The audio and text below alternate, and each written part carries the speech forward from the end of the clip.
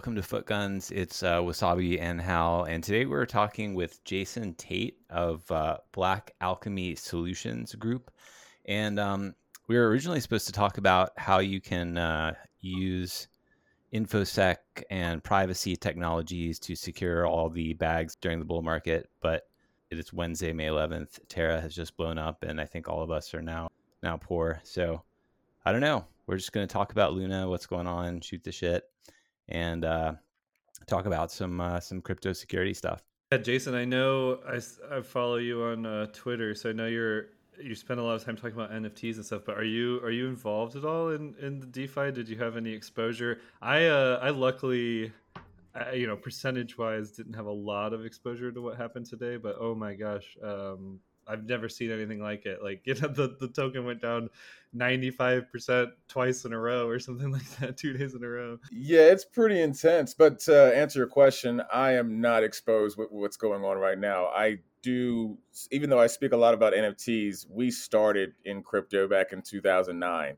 2010, that around that area. So um, that's why it's not really bothering me. This is part of what happens, the fluctuations, a lot of new adopters, and I'm not speaking about anybody in particular. I'm just saying there is correction in markets, and there is, let's just say, there are back channel situations where one company or one group or one DeFi is definitely has a position to leverage whether an exploit, whether it be financial, economic, or technical, against another. And I think that's what we're seeing right now. Yeah, I think it's interesting because we get like really, hear the word decentralization a lot, and I don't know. Before I started, actually working on some of these DeFi protocols and stuff, it was not really clear from an outsider like how how the centralization is there or the decentralization is there, right? So I think there's these like sort of moments where everyone gets surprised because they thought, oh, Bitcoin's this thing that no one can touch, and so DeFi must also be that way, and there must not be any centralization. And then all of a sudden, yeah, these things sort of show up and explode through these, like you're saying, like sort of back channels. I mean, that's how it works. At the end of the day, when we moved into, or as the world migrated into the decentralized space, it became a, I want to say, I'm going to use this term very freely, dog eat dog, man versus man situation, or person versus person situation. You've got entities fighting entities to gain a stake or position over another. One wants notoriety, the other one wants money. And this is all across the board. So what you're seeing today, and this is just my humble opinion, is a byproduct of that. You see BlackRock, and I didn't mean to name drop, but you see companies that are doing some very strategic moves that mimic what you see in the centralized zone.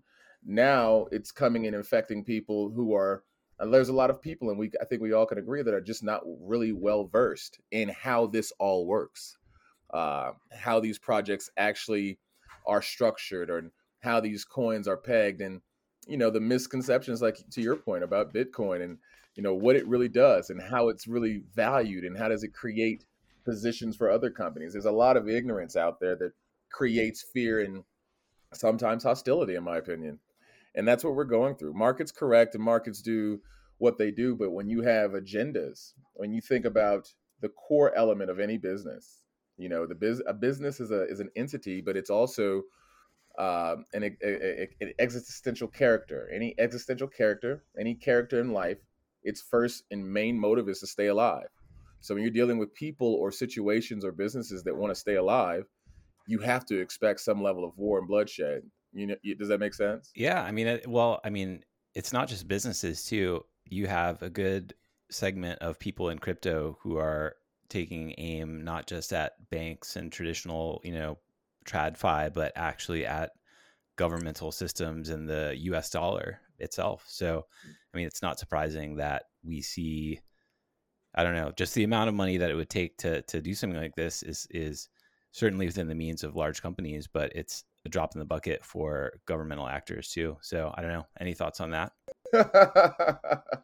Yeah, you're spot on. I'm glad I didn't even have to say it. I don't know if you know, but I do have a strong background in government entities, if you will. Do you wanna yeah go into that like a bit? Maybe we now that we've had our debriefing from the terrors of the day or the terrors of the I day. kind of like to like not ask people about their before crypto stuff because I don't think it's usually, I don't know, it's always like the most boring part of the podcast, but like I'll make an exception in this case. So yes. Okay, groovy. Well, thank you for your latitude, brother, and your flexibility. But I don't think there's any way that I can discuss where I am now without where I came from. I mean, you can understand my flow, why I have blood in my throat, so to speak, when I talk about these things. I spent, I joined the Navy when I was 17 in intelligence and technology. Uh, and then I did 5 years with the Navy and got recruited on my fifth year with an agency, a three-letter intelligence agency that goes by the name of the National Geospatial Intelligence Agency. Everybody hears about the CIA and FBI and NSA, but there's about 17 of them that many Americans and global citizens are not aware of. Long story short, in a very concise manner, I was, for all intents and purposes, a cyber threat intelligence officer. I tracked down cyber terrorists. I broke into military bases, what more people are commonly known as red teaming. I did that, and I developed doctrine on how to penetration test, track, assess, and create, let's just say, databases of cyber terrorism tactics, techniques, and protocols. And I did that for a long time. I did that for about 15 years with the agency, and then with a few other agencies as well that we don't need to mention here. And of course, there were some operational things where it got me more into the field, started to see life from a different perspective, especially when you start to understand that, you know, working in these agencies, you have to think a certain way. You are trained to think a certain way. You are conditioned to think a certain way, and that's it's a very siloed approach at life. So when I left the government, and I did leave because of a situation that I just didn't feel was a part of my purpose in life anymore. There was a big situation that took place in Lebanon about 2012, 13 era, and that's when I came to. I had to come to awareness meeting with myself and said, "Hey, listen, if I'm going to die, in my 20-year-old mind, if I'm going to die, in my 20-year-old mind, I was like, I'll die for this country, but in my 30-year-old mind, I started saying, oh, I want to die for myself." And not to make it this conversation morbid, but what it did is it jump started me into an understanding of what my purpose here in life is, and that's to share the insights, the tactics, the techniques, the insights, the technical acumen that I learned for those 15, 20 years, and give it to the civilian world, because the for all intents and purposes, the people that we were fighting when I worked for the agencies, they are the creme de la creme. They are the people that the news will never speak about because they don't know how to speak about it. Cyber terrorism, cyber threats, the things that you're starting to see in the Web3 space, this is child's play compared to things that I've seen 10 years ago, 7 years ago.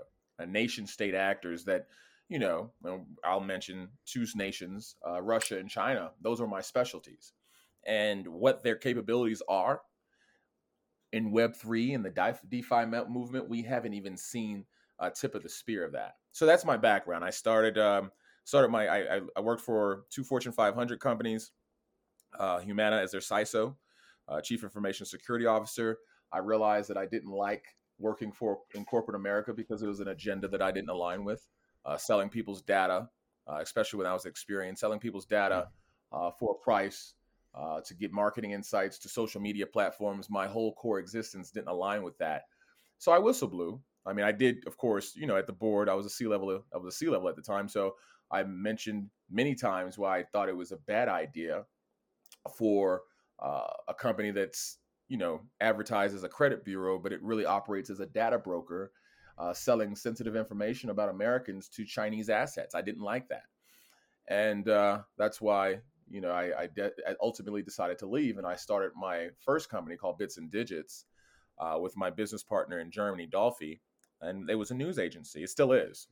I wrote reports about things that I had seen in the wild, vulnerabilities, weaknesses, and I wrote it through a lens of my experience in the field. And of course, that scared a lot of people. Ended up writing for a few magazines in the Middle East because I have a strong footprint there. And then when people started to read these things, and a lot of reporters started getting a hold of my name because I was, in the shadows for a long time. Never really the exposure you see now with Jason Tate. That's a new thing. For a long time, nobody knew my name. There was no photos on the internet of me. Is that your real name, or is that a crypto identity? No, Jason Tate is my real name, as my birth certificate says. That is no cover and no alias. Good question, though. Trust me, I get it from girlfriends all the time. But so when I started getting clients or people asking, politicians and actors and high net worth individuals were really starting to ask, like, hey man, can you help us out? You're writing all these reports, but what do you do? And I said, I just like writing. I don't like doing anymore. And then people's lives started coming into play, and they would use that, crying on my strings and pulling on my strings rather. I started a company that is more of a crisis mitigation firm. I'm not going to lie. If it wasn't for Shonda Rhimes and the show Scandal, I don't think that Black Alchemy would be here, because that's what inspired me to do what I'm doing. With our team, we're all former agency people, and that's what we do. We fix problems that are unfixable by lawyers and police officers and politicians, and they come to us for solutions that are typically out of the box. But that's my background in a very succinct, in my most succinct way possible. That's awesome. So I guess I don't know, a couple different directions we could go with this. But first, I was checking out your Twitter before this, and you have your cybersecurity company Twitter, and then you have your personal Twitter, which is a lot of workout videos. So how many burpees did you do today? Good question. Today I only did 50, and that's because that was a part of the cool down. The burpees segments only happen on my conditioning days, which are typically Monday, Wednesday, and Friday. But on those days, it goes up to 100 to 200. You travel a lot too, right? So you're not like, you don't just like have like an at-home gym you're working out in. Like you're doing this in like hotel rooms or wherever you are. Wherever my feet can land, I can work out, and that's that Twitter account you see. I just started that maybe a month ago. But on my other social media, yeah, it's a really big thing of mine to help people understand that if you understand how to work your body, you can work your mind better, and if you work your mind better, you can achieve anything you want to. So yeah, I do it. So there's no excuses. I call it the no excuse workouts. You can't. Oh, there's no gym. I didn't have a place to do it. That's BS. If you've got a bed, you can work out. We're about to, so Hal and I work at Badger, and we were about to all meet up in person for the first time after working together for like a year at this conference in Denver. And I posted, all right, who's with me? 100 burpees a day till East Denver. And it was crickets on there. Well, I mean, that's a big number though, isn't it? Yeah, it's quite the challenge. Is that all in one run? I do think it's really important though. Like that's part of my routine, in trading, is just like when things are like going really, really bad, just close all the positions and go work out and like get outside and do something besides. Because I don't know, it just like it recenters the mind and allows you to calm down, like, gets a lot of the emotions out, and it allows you to come back and like make good decisions, I think. Oh, you don't think? You're speaking truth. That's a fact. The pain that we because pain is a figment of our imaginations. It's how you process it. And when you go out and work out and you get all that tensities and all the fake or the illusions of stress that you get off of your daily grind of whatever it's trading or technical things, it's all illusions. It's not real things that are impacting you. It may be impacting your business or your illusion of wealth or business. But at the end of the day, from an existential standpoint, when you get back and you hit that weight and you do the pain workouts and you understand that, hey, I can work through this, your body, and like you said, to your point, your body and your mind resets. You get to separate what's real versus what's fake, and you come back to the table like, oh, this is this. My life's not in danger. Let me think of it. Let me think about it without all of these illusions and distractions in my head, and come at it with a very straightforward, direct approach that may be out of the box. Yeah, absolutely. It's always like I've always correlated whenever I've made the most money to whenever I was working out the most regularly. And it's not like there's any like one-to-one correlation, but it just always like seemed to work out that way, strangely.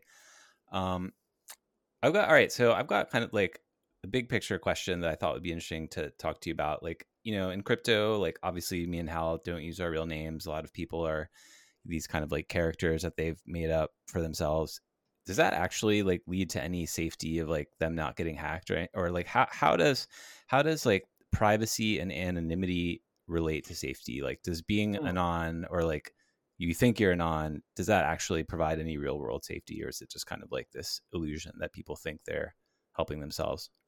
Oh my goodness, that's a fantastic question. Thanks for asking.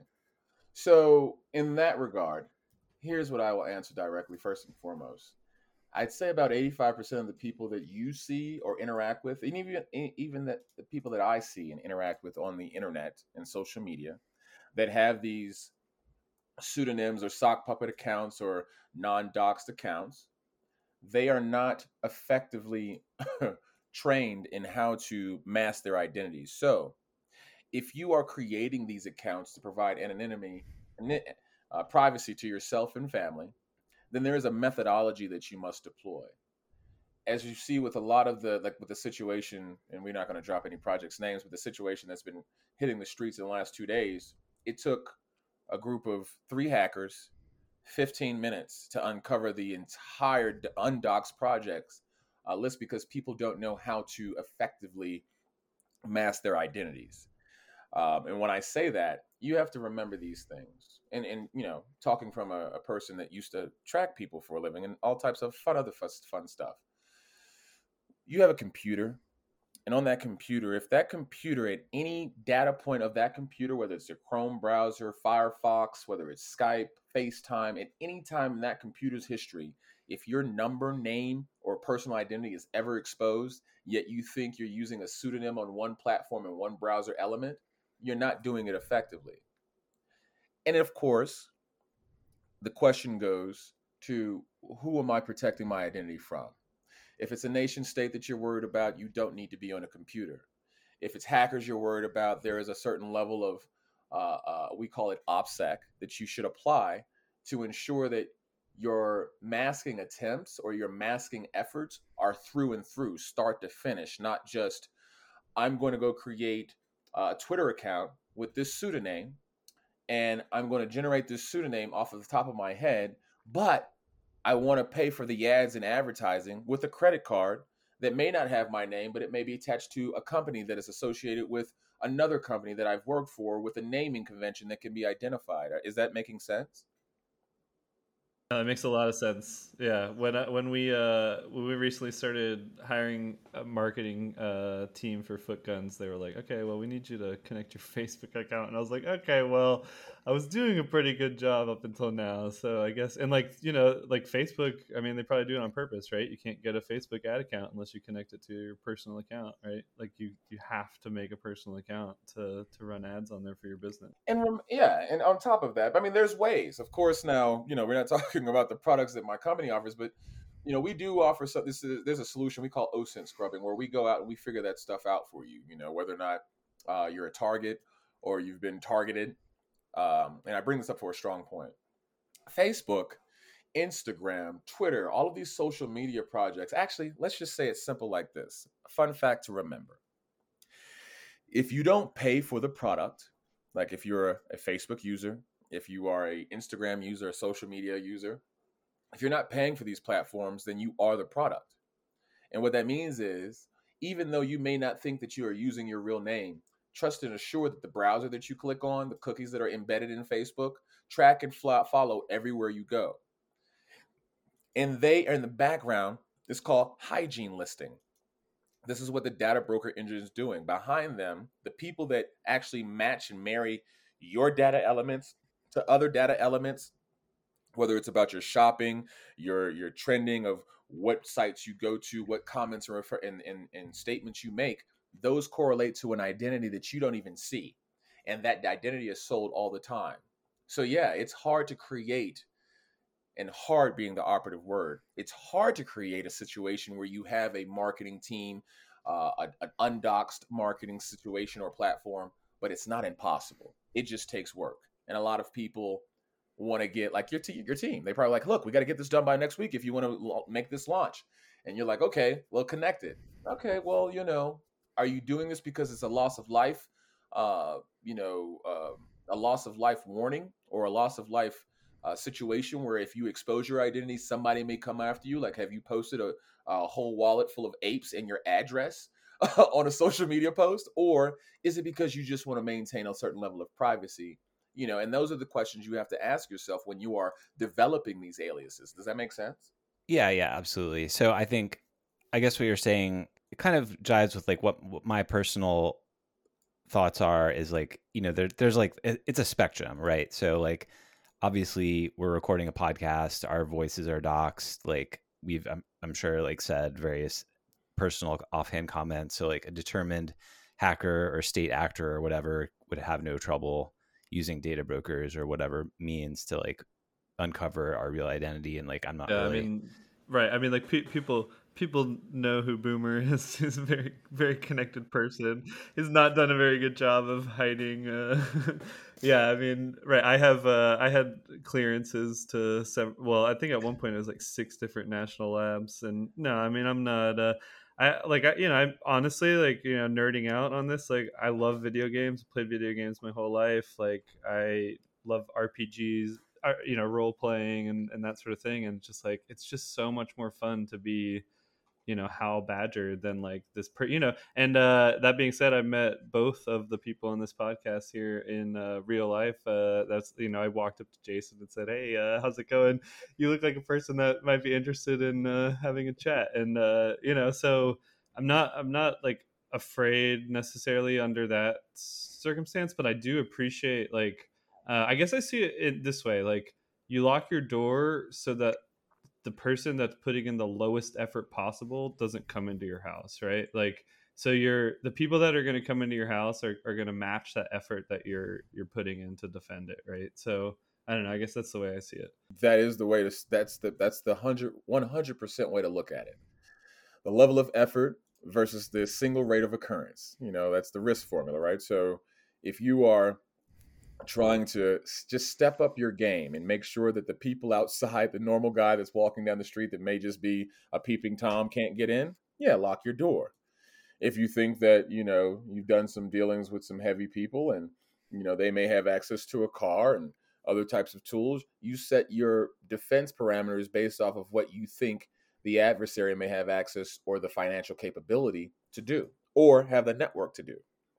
And of course, without going into that spectrum or that very daunting spiral, it's what your personal risk appetite is. And it's really important that even as you do this, you think about not only yourself, but your linkage. You're pivoting to other people, other social currents, other social linkings that may have an effect on your pattern of life. And this is unfortunately something that generates revenue for us. And I say that, I just like to do that disclaimer because 90% of our clients don't do personal threat landscapes on themselves. They wake up, they get an Emmy, and they have turned from ramen noodles to caviar overnight, and then they think that everybody's their friend. They start making these mistakes in social patterns and communications online, and then they put targets on themselves. And then they listen to their managers who are not security experts, and those managers want to preserve their position in their lives, and they create fake or false threat landscapes that ends up with sisters, children's getting blackmailed, kidnapped. And there's no hyperbole here, and it's just very serious. It depends on where you are in your life and what you're trying to protect. And if it's for fun, then it's for fun, or if it's just to create a stepping stool or a level of access to you, that works as well. Yeah, I really like that. Well, yeah, one second, Wasabi. I just like finish that point though. That's another thing. It's just okay. If I'm trading crypto all day, right? I'm in DeFi, I have NFTs, like all this stuff. It's like I went and bought another laptop because it's just like I don't want necessarily to be playing video games on the same laptop that I'm trading crypto on, because if my friends want to hang out and play video games, I don't want to have to worry about okay, is my laptop closed, is whatever, right? It's just that level of like it reduces your own personal stress and then increases your security, right? 100%. And it's I love listening. I love hearing the logic, like that logic that you just and I'm not laughing at you, I'm laughing at how I'm perceiving it. The logic of why you would like to separate your devices is beautiful. and it works. But even more, as a classically trained hacker, an exploiter, if you will, the reason why you want to separate your devices goes way beyond, whether or not you're going to leave your laptop at your friends. It's more about the trust that you have in these products that you're using. This gaming product, games get EA Sports, for instance, they get hacked all the time. And when people think that they're hacking them just to get their points or trying to get access to their digital, whatever their, digital currency in their verses or whatever their gaming environments is, that's completely false, because one access point leads to another. If I can get inside of an information system, if I can break into EA Sports and get access to all of the IPs that were ever leveraged to access that gaming platform, match that to an identity, and then I'm running scans against every DeFi system out here to see if there's any correlation, I'm creating link analysis for a very surgical targeting for an exploit in the future. And while that may not be visual for a lot of people or conceptual for a lot of people, that's how the mechanics of successful targeted hacks work. So it's always good as a rock and roll. I don't remember the name of the band, but they say got to keep them separated. That is that is so true when it comes to what you work on and what you play on. Because if you play on something, you don't have the same kind of scrutiny about what you install, which links you click. You've got an uprising. I'm going to pause after this, but you've got an uprising of technology vendors that are coming out of the woods. And when I say woods, I'm literally talking out of the mud. And they're saying, all right, listen, VCs, check this out. And I'm paraphrasing. I need $20 million.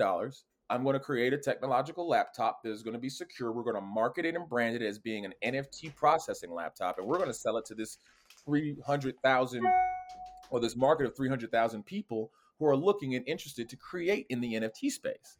And then when they do that, they take, $100,000, put it into Twitter budgets. And every NFT or creator rather is looking at this because there is no single source or authority right now on, of course we're pivoting for that, but there's no authority on how to decide on what technology devices to buy. So they just use the marketing and trigger words that entice you to buy it. You buy these laptops, that company gets hacked, or there's a nefarious actor inside, and everything's compromised. That's not something out of a movie. It actually happens much more than you think. You know what I mean? Yeah. Okay, so I mean, I feel like it really, again, it just like you have to find your level of security, right? So a long time ago, I mean, over 10 years now, took a old computer and installed FreeBSD on it, which is this, operating system where you can just really control every single thing that you have. I mean, it's obnoxious to install. It takes forever. But the point is that like once you're done, every single program that's on your computer, but still you have a risk, right? Because there's all those programs that are installed, even though there might only be 15 of them, and you can actually read all the code and like, because you have all the hardware, like you don't know where that came from. So what is your opinion about hardware wallets like Ledger and Trezor? Is my crypto safe when I use my laptop because I have a Ledger and a Trezor? I'm glad you said those two, because I was low key, as the kids say. I was referencing all these new wallets that are coming out in the last 6 months and a year. Ledger and Trezor are the only two that I stand behind, and it's not because of their brand name. It's about how they leverage their crypto systems and their crypto algorithm certifications, which are the Federal Information Processing Standard FIPS 140-2, which takes a long time and a lot of money to even get validated. That's why I choose them. That's why I say, hey, if you're going to get those wallets, yeah, those two are great. But here's what's really good. Nothing is secure in and of itself. Layered approaches, defense in depth. That's something that, you probably hear a lot of, nowadays in the cybersecurity world. But layered approach to your security is the only way that you're going to save your wallet. Keeping it on you, locking it in a safe, taking it out only when you want to, making sure cold storage is safe, is actually stable.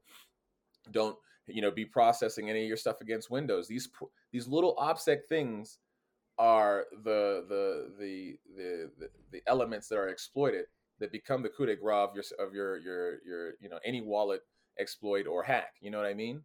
It happens more than you think, and more people are not going to talk about how their wallets got hit. You see these apes.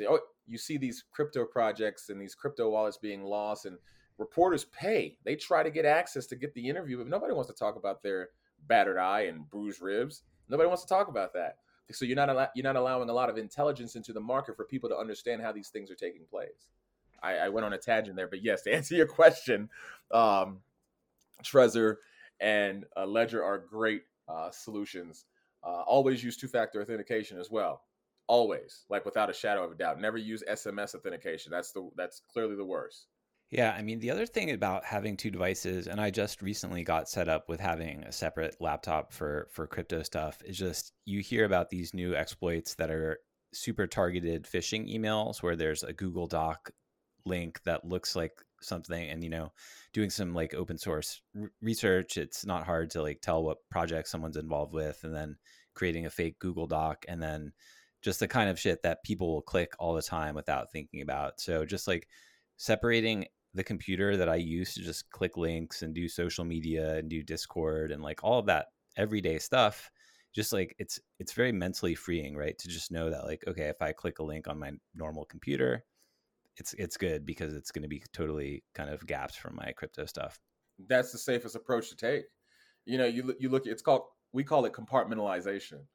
You've got a situation where what's the worst that's going to take place if it is compromised? You're going to lose access to that wallet, or you're going to lose access to your internet cache that you were tracking and doing your monitoring of your trade options.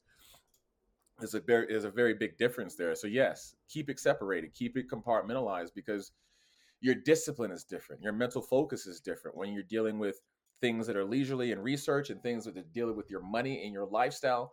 Our minds and our focus aligns completely different in those two aspects, or those two different silos.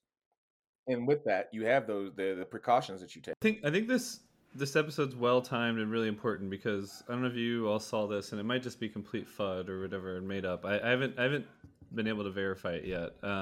But that Coinbase in their something, I don't know. I didn't even look at the document, but people are just spreading around that if Coinbase were to go bankrupt, they would be able to just like take all the crypto that they have and use that as collateral in the bankruptcy, and even if it's your coins. So I don't know. Maybe that's fake, but I guess you think it's real. Okay.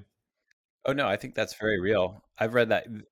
That was something that people were pointing out before, just that any exchange, not just Coinbase, if any exchange goes bankrupt, it's just like with Mt. Gox, right? Like we had that episode with Thomas Brazil, and like those Mt. Gox creditors have been waiting years to be paid out. Why are they creditors? Because they were depositors in Mt. Gox when they blew up, and so then they're at the back of the line behind everyone else in the bankruptcy. Yeah. Okay, right. So there is precedent for it. So then, yeah. So I think this is really important for people to that if you've never taken self custody of crypto before, yeah, I don't. My experience so far, and I'll just say this right now, like exposing myself a little bit. I have paper wallet. I have USB with crypto on it. I have computers with crypto on it. I have ledgers and nanos, and ledger nanos and Trezors with crypto on it. I do not feel safe with anything other than like the ledger and the Trezor. Everything else, like I'm doing it because risk management wise, right? Like there is a possibility that the paper wallet ends up being like the safest thing, but right, that the paper wallet, like it can literally burn. I have it in a fireproof bag, right? Like so I mean, taking self custody of cryptocurrency is not like just this trivial thing.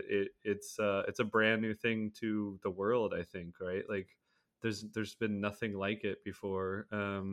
So yeah, it's something that you should really consider and know that it's also there's a risk to leaving on an exchange as well. Risk management I think is the most interesting topic in the world, and very underappreciated and understudied. I've spent a lot of time in several libraries trying to read books about risk management, and there's not a lot of well written things about it. No, there's not. But if you want to take if you would like to dabble across I guess the lake of risk management in the cyber world from a cyber perspective, pick up an old, and I'm saying old, I'm not saying new, because this new literature, I just can't say I agree with. An old Sean Harris book on CISSP, the certification for cybersecurity. But if you just pick up her book, her algorithms on risk management, risk deviation, risk leveragement it's better than a lot of the universities that I've attended on that same subject. And it's applied knowledge. It's not something that she's just regurgitating because of another book. She's regurgitating because of her position in her life that she did for a long time. A lot of these CISSP books are discontinued from Sean Harris because it's old. I'm dating myself. I am 40, but it's really good. But here's a fun thing. I like to go back, if that's okay, to the exchange scenario, so to speak. We, in Bits and Digits, if you ever go to our website, bitsdigits.news, right? We put out 10 commandments for crypto. About this is like 6 years ago. And the third commandment is never store any of your crypto on an exchange. If it's not in your wallet, it's in somebody else's wallet. And that's how you should always look at it from a crypto perspective. If it's not in your personal, if you can't touch it, can't move it, then it's in somebody else's fund to move around. Coinbase has so many situations, and we are a crisis mitigation, so we have a lot of access to things that normal other people don't typically have access to. But when it comes to Coinbase and how they have manipulated people's wallets, held wallets, and even protested in court, it's a game, unfortunately, that they will always win because that's what you sign in that EULA agreement. Whether or not we're talking about the financial vernacular of what their positions are as investors or holders, or no. At the end of the day, brass tacks is what it is. You're taking your money and you're putting it into their system, and they have access to that system. And if they need to shut down, they will, and they have, and they will continue to do it on any exchange. Any exchange. I highly advise anybody who's using any kind of crypto, especially if you're not trading and that's a requirement or utility in your line of work or your pattern of life. There's no reason for you to use an exchange. There's no reason to leave it on an exchange at all. Like, why would you leave it there? Overnight, in one night, you can end up, upside down and inside out. And I've seen it. I'm not speaking about something I read in a book. I've seen it. Yeah, I'm Coinbase's worst customer. I just I move fiat there, turn it into stablecoin, move it into DeFi, and do things with it, and then the opposite. I in my mind, the biggest difference that Bitcoin, like the separation between Bitcoin, and then anything that adheres to this proof of work standard. So currently, like Ethereum and Bitcoin. Is that when you send it to a secondary party, when you send your dollars to a secondary party, you will always sue that secondary party, right? Like that secondary party will lose your dollars and they're the ones responsible to get it back to you. But once that Bitcoin goes to that secondary party, if they lose it, you now have to sue the third party, right? And then when that third party loses it, you have to sue the fourth party, right? Like there's never the buck stops here with the dollar, right? Like whoever loses it, it's their responsibility. But Bitcoin just has this power that you can just keep going. So if you I think you quoted this on your Twitter one time, that was if you try and change it, you will ruin it, and you try and hold it, you will lose it. I love that, like applied to Bitcoin, because it's like it's it's why Bitcoin is still the number one cryptocurrency. All these other ones are like, well, let's change Bitcoin, and why? And then all these people that are saying that they're going to hold Bitcoin forever, like honestly, most of them have parted with a lot of their Bitcoin either because they got rich or they literally lost it, or other reasons, maybe things that they had no control over. That's the thing that everyone, they buy their first Bitcoin and they think, oh, I'll hold this forever. It makes a lot of sense. And then, the price goes up 10x, you sell it. The literal actual things happen to you in your life that force you to like sell it back into dollars when you don't want to. That's like, what's awful. It's what's happening to a lot of people right now, I think. Right now. Yeah, but I do think it's a risk that just like people haven't really considered. And with the dollar, you used to just leaving it at a bank, and that, or you don't know, but you hope that if something happens to that bank, that you're going to get your money back from that bank because the government's going to figure it out for you. But even if the government tells whoever took your Bitcoin to give you their Bitcoin back, even if they find them, whatever, like if they're, if they've hid it from you in a very clever way or lost it or put it on a paper wallet and burnt the wallet, like that Bitcoin's gone forever, right? It literally is. And that's the beauty. Well, it can be the beauty and the two-edged sword of this game, because from a legal perspective, our legal system is definitely light years behind the maturity of where the market is to enforce anything that would be viable as a solution in those circumstances that you presented. But that's why you have the vigilantes, or I classify them as vigilantes, people going out and doing things their way, to either insure, and that's where the next market, that's the next big thing to me in my mind. And that, I'm not a market guy. I'm just looking at the trends and how the legacy space works. Insurance is going to be the next one that regulates Web3. It's the insurance market. When somebody gets in and really gets to the nuts and bolts of insuring DeFi's, insuring exchanges on a whole, like not MTGOX level, like that situation's, whew. But when you're talking about these new institutions coming out, it's going to be the insurance guys, or the insurance people rather. They're going to have the enforcement capability that nobody else has and nobody has ever seen before. I assure you of that, because it's a big money pool. It's a big cash grab for that. Yes, yeah. In my mind, I just can't see that happening without like someone accumulating a ton of Bitcoin.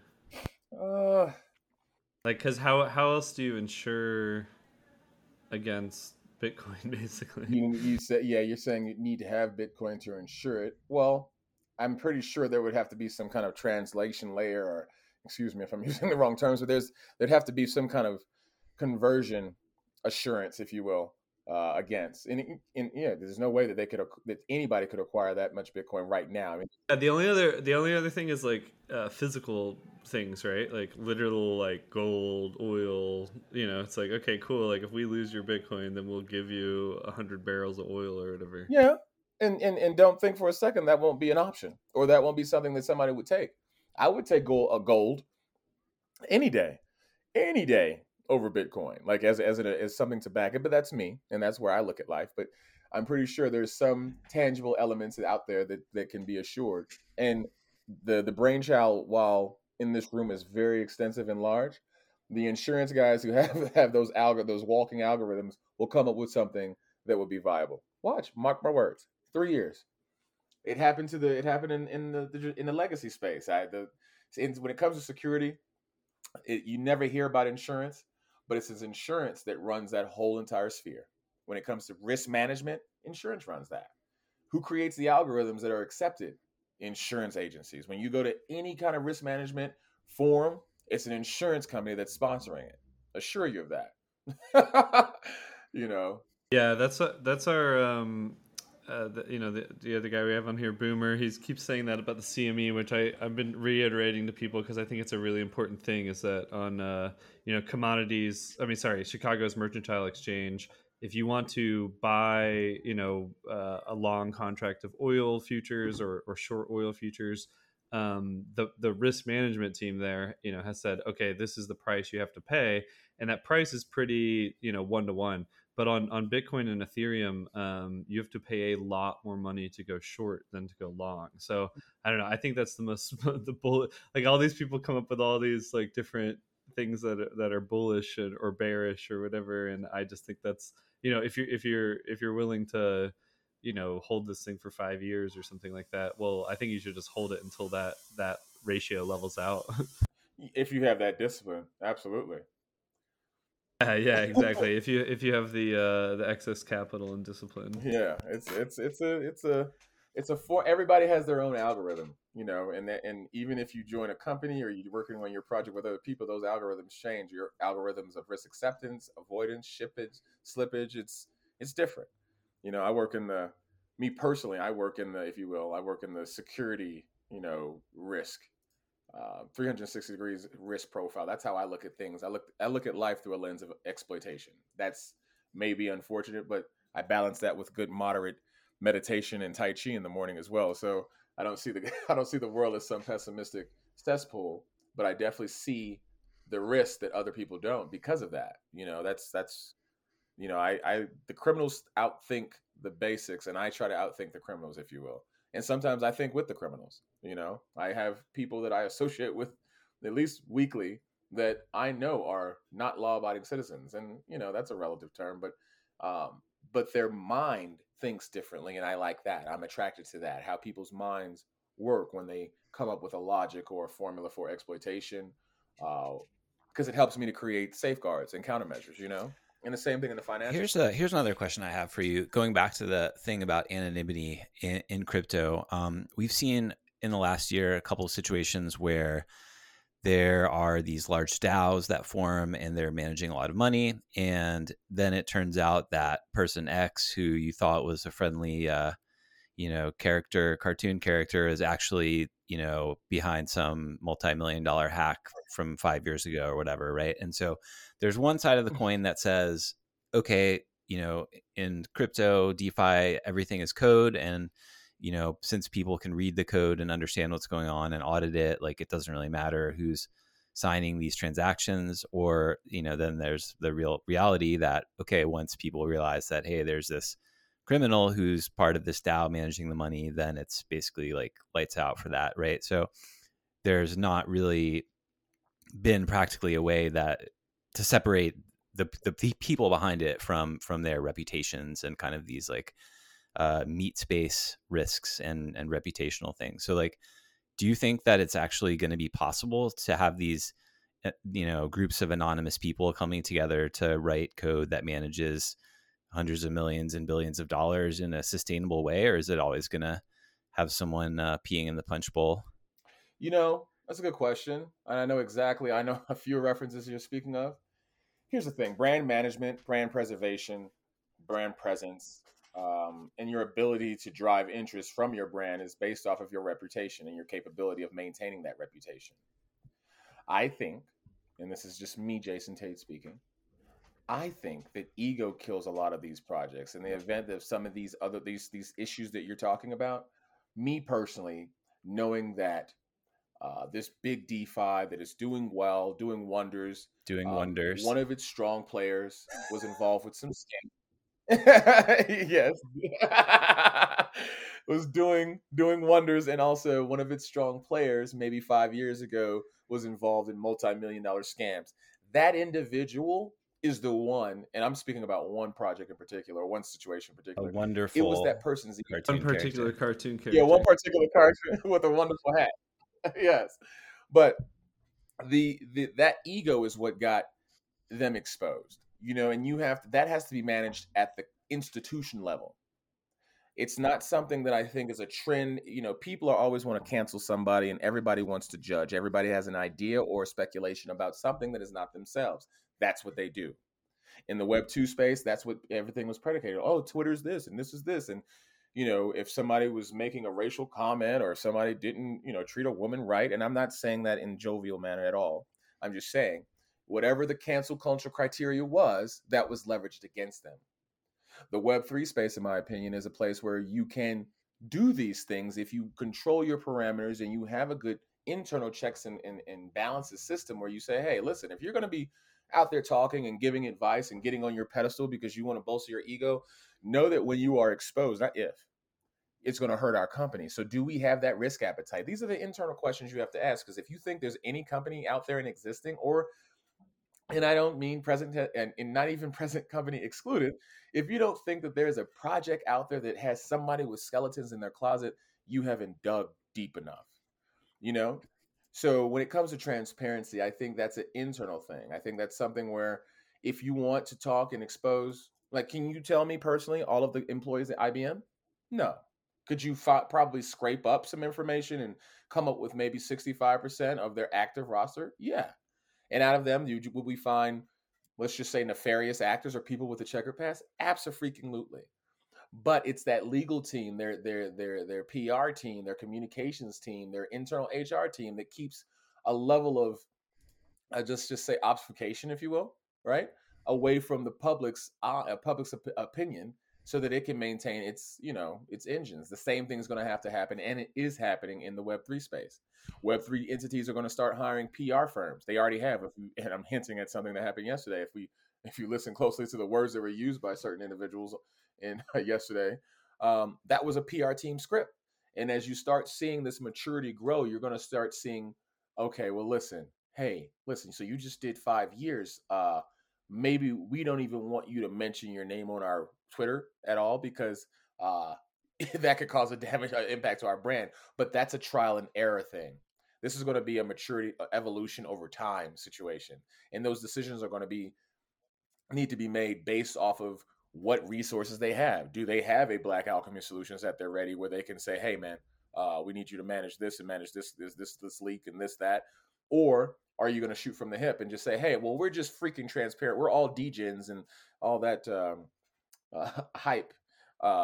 Definitely over time it's going to turn into, well, what is our position? What kind of people do we want investing their money in our project, and is it going to impact us? You know what I mean? Did I answer your question? I think so. I think what you're saying is like, eventually it's going to get professionalized over time to the point where these places will just have like, okay, maybe this is our marketing, this is the cartoon character that's like the marketing. And then if you actually want to be on a multi-sig that's signing transactions, here, fill out this, SF86, and we'll do the full deep dive and make sure that you're not a scammer.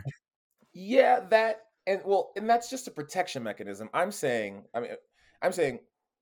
that DeFi is going to have to determine what kind of exposure they want.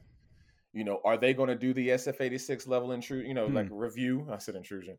I'm joking. I have multiple clearances, but I had multiple clearances. But is it something that you want to have exposed, or if not, you stand behind the curtains. You don't expose yourself. You don't even get the right to expose that you work with us, because we need your intellectual capacity, but we don't need the brand damage that you're going to bring. It's like you said it. You hit it spot on. It's the appetite and the maturity. I think over time it definitely will mature into places where the leaderships are going to make decisions that are valid about how much exposure they want. Because that situation the few situations we're talking about in the last 7 months or 9 months, those were atrocious, and they hit. And I know for a fact that they were lessons learned. Oh, well, for a fact they're lessons learned because you're 3. What is it? The Kevin Bacon number, right? 3 degrees of separation. I mean, you're at least 3. I mean, because me, I'm 2. I don't know. At least. Like the thing about crypto is like, I don't know. Like, do we have to keep learning these same lessons over and over? So like, I was in, the first round of algo stables a year ago, right? And they collapsed, and it was fun. And wait, are we talking like about empty set dollar, right? And so like, I feel like I learned my lesson, and because of that, because I was just getting into crypto and just playing around with small amounts, I was like, okay, this is a bad idea. I'm going to stay away from it the next round. But then the next round is like 600 times bigger and just hurt a lot more people. So I don't know, like it would be good to have some way to like preserve the lessons learned. And it wasn't like ancient history. It was like 8 months ago or 9 months ago. I do have to say this though. When Bitcoin made this Head and Shoulders top last year, this time it was April last year or something. Boomer and I were talking, and I stayed in the trade. He was like, "Hey, that's a Head and Shoulders," and I was like, "Yeah, but And then afterwards, like after I lost a bunch of money, he was like, "So I know why you stayed in the trade. It's like because you just wanted to see if it would be different this time, right?" Like so. I think that's like sort of what's happened is like everyone's just okay, this time it's different, right?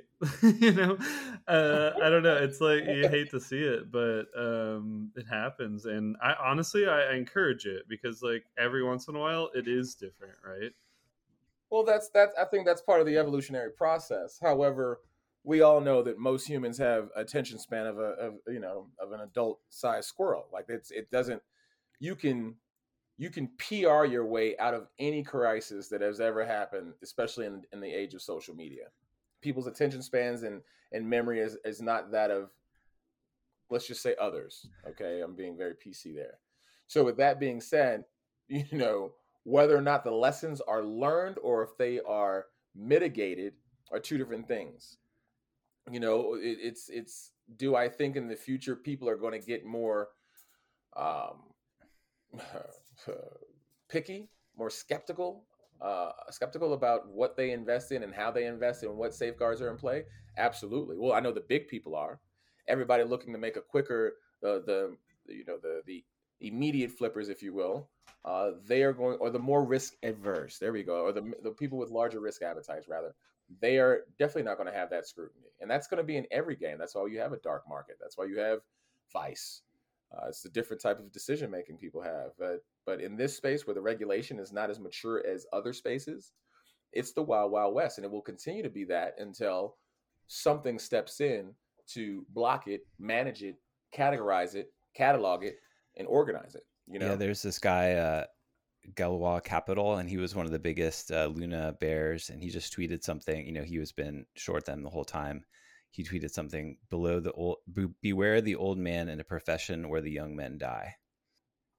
Beware of the old men. Oh, dang. That was.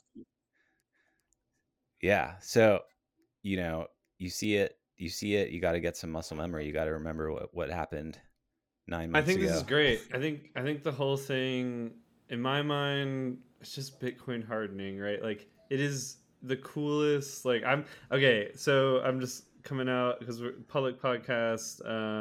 We got to drop this in here. We're trying to get some subscribers right now to our premium. We're offering it for 40% off. We're really bad at pitching ourselves and asking for you guys to sign up.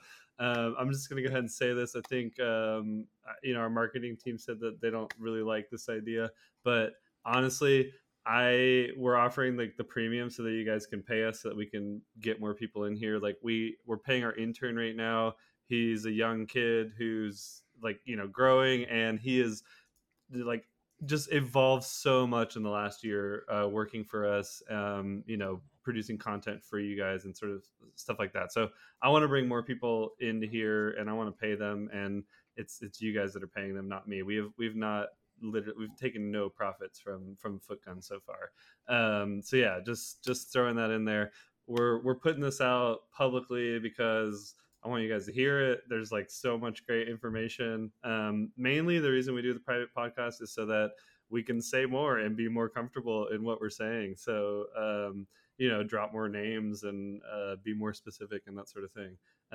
Anyways, yeah, I really have appreciated this. I think we should keep going a little bit longer, Jason, if you're down. Otherwise, it's been an hour. We could yeah, that's cool. I actually do have a little bit of a stop at 1:30 my time. So yeah, if you want to continue to then, or if you want to wrap up, it's either way. But I don't believe the universe has any time for me to expire anytime soon. So if we can always reconvene any other time. I have some just like rapid fire questions. I think it would be good to just get like so obviously you talked about, the spectrum of security and like your level of paranoia kind of like goes on a slider with what you're trying to protect, how much assets you have at stake. So like if I could just spot you up with like some different kind of like levels, and if you wouldn't mind just giving like your recommendations for what someone should be doing at one of these different levels along the spectrum. No problem. I love that. Yeah, absolutely. Let's go. All right. So like level 1, you're dabbling in crypto for the first time. You've got a Coinbase account. Maybe you're, heard about this DeFi thing. Maybe you downloaded some app on your phone. You're just getting your seed phrase set up. Like what should someone be doing at this level? First, the first response is move slow. They should be moving very slow and methodically. If they are thinking about investing anything more than $500, or let's say this, whatever the amount that they are willing to invest into this, new technology, this new investment space that they're about to play in, if it would hurt them fiscally, if it would hurt their life pattern, this is what they need to do. Get their own phone. They need to get a new phone. They need to ensure that that phone is locked down. And by that, I mean, ensuring the basics of ensuring, number one, having an antivirus, having a malware protector, ensuring that you are not installing any other apps on that phone other than what's needed.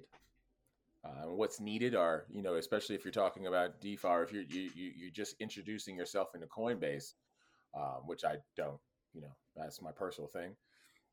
Make sure that you are not installing any other programs or apps on that phone, because every app on that phone is a spying device. Have a phone PIN. When I say PIN, I'm not talking about a 4-digit. I'm saying you should have at least a password on that phone. Ensure that that phone is whole disk encrypted, or that laptop. File Vault is the OS X version. Android and iPhone have their own versions of whole disk encryption. And two-factor authenticate everything at that point. All right. So 2-factor authentication and hold disk encryption on phone and laptop. Whole disk encryption, holding this encryption with, that is factored in with a password that is very strong, 12 to 14 characters, uppercase, lowercase, special characters as well. Yes. And, of course, any passwords that you create for this device, or any passwords that you create for any of these systems, need not to be a password that you've ever created in your past ever. Because obviously it's called, credential washing attacks, where right now anybody on this phone, anybody that listens, they can send me their email address, literally, and I can tell you every password that you've had. 99% chance, if you've had that email address longer than 2 years, I can tell you what your passwords have been. So the purpose here is not to use any password that you've ever created in the past. And don't use passwords, use passphrases. And the difference between a password and a passphrase is a passphrase is a statement that is then scrambled in your own level of encryption. So a password could be capital P @ $WORD. And a passphrase would be a quick brown fox jumps over a lazy dog, except how that's capitalized and spelled out is different.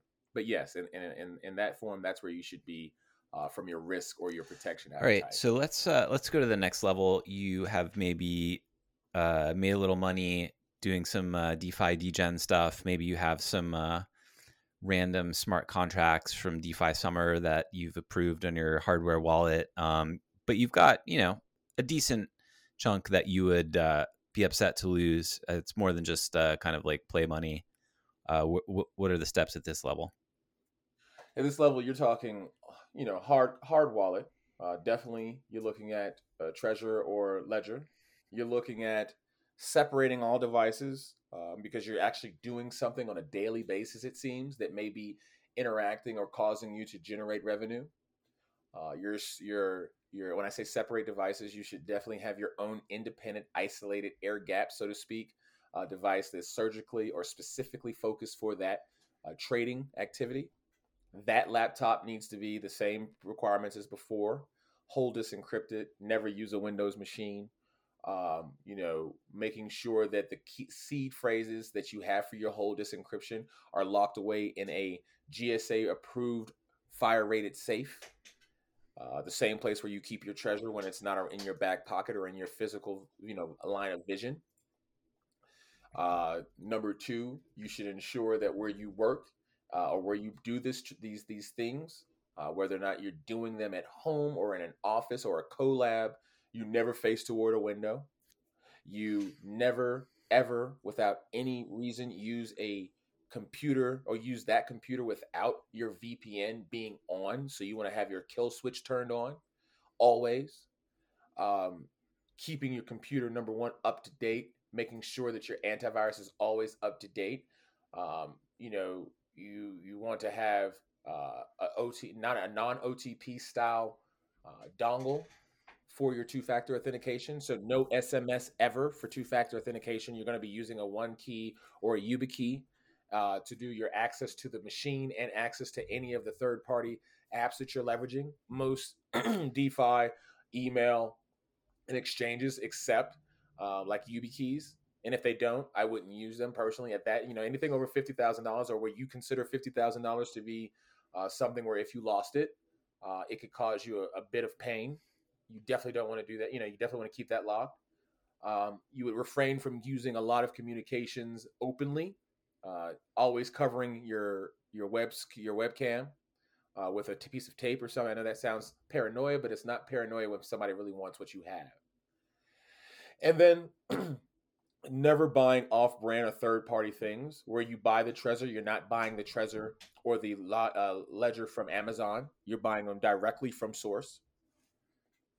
And You have a home alarm system, and you have a security system, and a video recording system, and you have or video, like, something where you have a reasonable amount of monitoring to the access points, the ingress and egress points of the places where you do your work and store your material. How do you feel about password managers? I don't. I don't. I. I was gonna ask the same question. Let's yeah. Let's talk about password managers for a second, like in a very kindergarten, first grade level. It's a piece of software that's written by developers and coders that that is created for you to store all of your passwords in. So, looking at it from a logical perspective, here's what I say. Only use a password manager that is vetted, that has had all of its code testing lab reviews on crypto systems published and code review, peer reviewed. There's only a few. And then number two, never use a password manager that stores anything in the cloud. If you're going to need a password manager and you have a team, or if it's personal, it has to be on premise. It has to be on site. For me, password managers, they serve a function, especially when you're dealing with so many different ones. But you can also leverage a nice simple two-factor authentication system that can mitigate the risk of somebody breaking into like LastPass, because that's actually happened. And it's not like it only happened once. That's where I stand on password. Yeah, as somebody that's like, I mean, so I've the only thing I haven't done is I've never like programmed chips, but I've built an operating system. I've built supercomputers, like literally actually physically installed them, installed the software on them, plugged the wires in, like whatever. I think for me with LastPass, the only thing I'm worried about is that data is stored somewhere on a server somewhere, and if somebody can get into that server, they could get all of my passwords. But I don't know, it's just like, I mean, if you're really on it and if you're really following the security of it, I don't see it as like a huge risk. The only thing I would say is to never do is to put your private keys into a password manager. Yeah, well, here's one. Because there's a mitigation to every risk, right? And I definitely see your position, and I agree with it. So here's what I'm saying. Or here's my point. If you follow basic OPSEC hygiene, or operational security hygiene, which is number one, you don't have a password longer than 35 to 55 days. You change them and revolve them. You make sure that they're not marryable or recognizable or identifiable to any of the other ones that you use every time that you revolve them. You never share them. And then that, I mean, those three things right there are simple enough to keep you at a level of security or assurance that it would take basically a nation state to go ahead and figure out your stuff, figure out your password. So that's Well, actually, I just want to go into one detail about that, because you said like identifiable to other passwords that you use. So here's one thing that I've like done in my life that I think's fun, and I want to hear your opinion about this. Is like, so I've thought about like, okay, what if you make your password more kinetic? So it's just like, think about like how you're typing, right? Like, so like, is there some way where when your fingers are on the keyboard, it's like a memorable way for you to remember that password, like not necessarily like an English way, but just like how your body feels when you're typing in the password.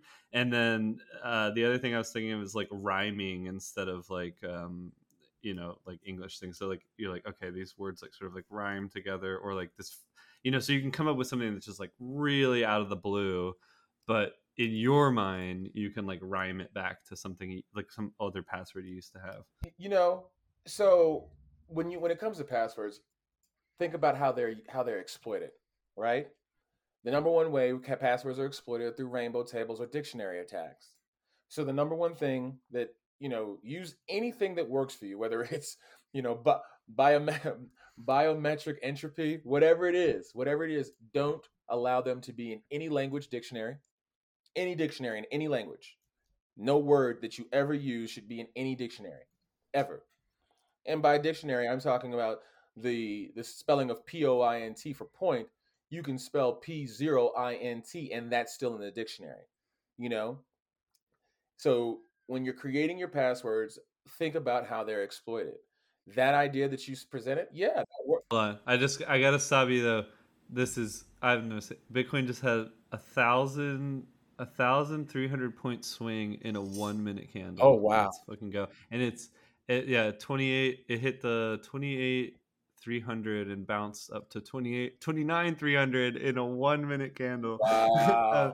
Amazing. I mean, I you know, when I was trading this when it was at $3,000, it's like, okay, well, if we make it into the, oh, sorry, I don't know if you guys can hear that I noise. can. Can you hear that? It's all good though. Okay, but yeah, it's just like, just if you just do the math, like if we make it up to the $10,000 range, we're gonna have $1,000 swings, like eventually, right? Right. That's where we are.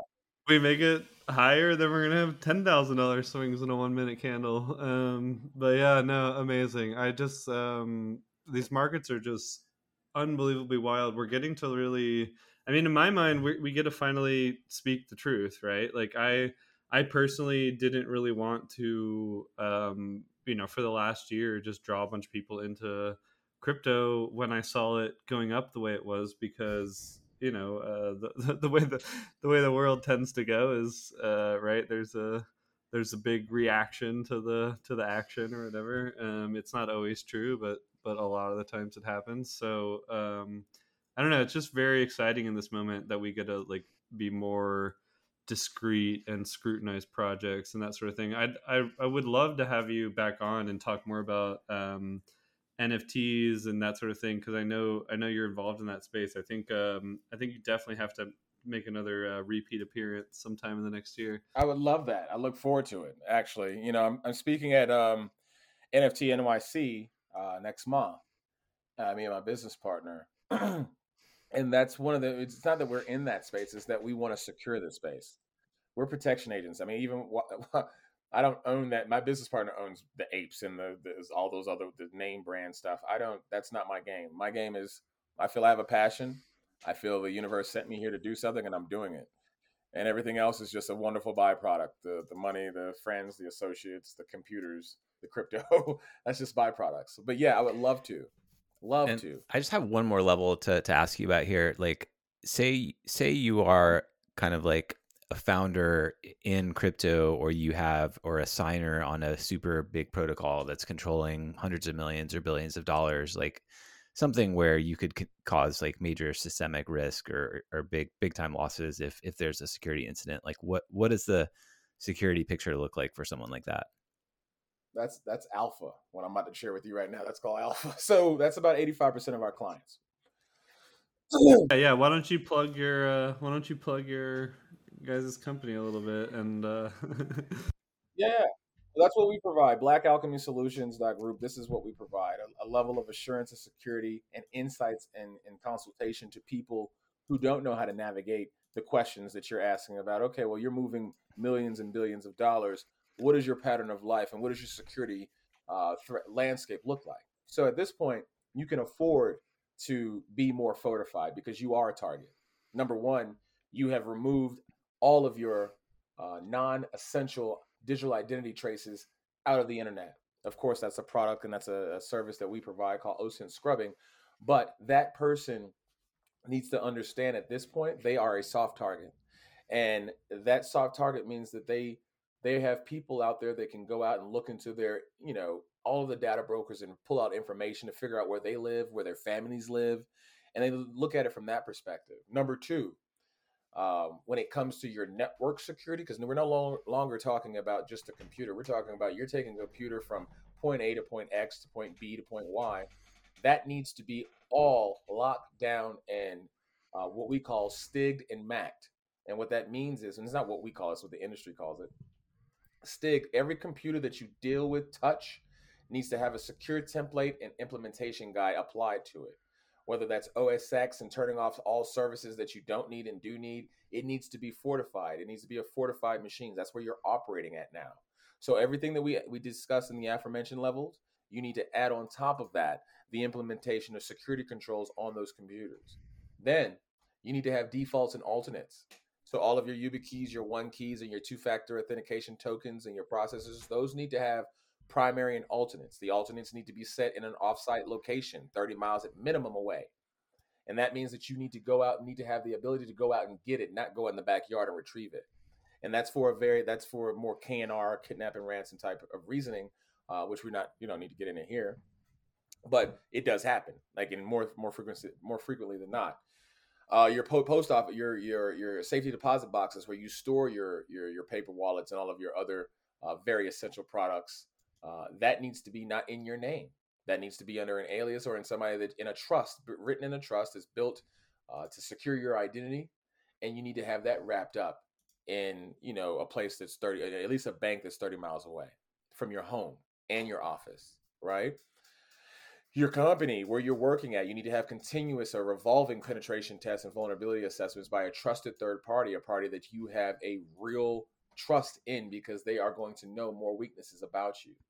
Identifying what you're typing and how you're communicating, those are risks now. Everybody that talks about what your business is doing, you need to have a monitor on what is exfilling and infilling into that network and getting out to the public. Why? Because everything that you discuss now is critical intelligence on how to exploit you. So you have to have communication and processing discipline, if you will. Let's see. And that's really at the end of the day, understanding that you need to be operating at a different echelon of personal security and privacy is where you are. You have a bodyguard at this point. I mean, if you're a billionaire, you have a bodyguard. And that bodyguard's not with you, but you have somebody that you need to be escorted with for major events. When you go to when you're traveling, you have things like a burner phone that has Haven installed so that you can put it inside your room and it automatically acts as a home intrusion detection device and recording device. So it blocks evil maid attacks and things like that. You need to be operating at that level. You can't operate at a capacity where you think these attacks will not be touched by you, because I assure you, every dark client that I turn away, hey, okay, so listen, can you get some SEALs, some Navy SEALs, and then we can break in and they can make it me. Every person that I've turned away, which is all of them, right? Every person asking for dark magic, if you will. There are 5 other people like me, and there's not many of us out there. There's maybe like 1,000 people trained like me, and I know a few of them would take those positions, and they have taken them. And I'm not saying I know criminality has happened. What I'm saying is greed, money, finance, that always motivates people. So you need to also think in that capacity, I don't like to use the word paranoid. You need to be hyper vigilant about how you communicate, what you communicate, never using your communication devices. You're not using anything that's traditional anymore. You're not walking around with the iPhone 13. You're not doing that.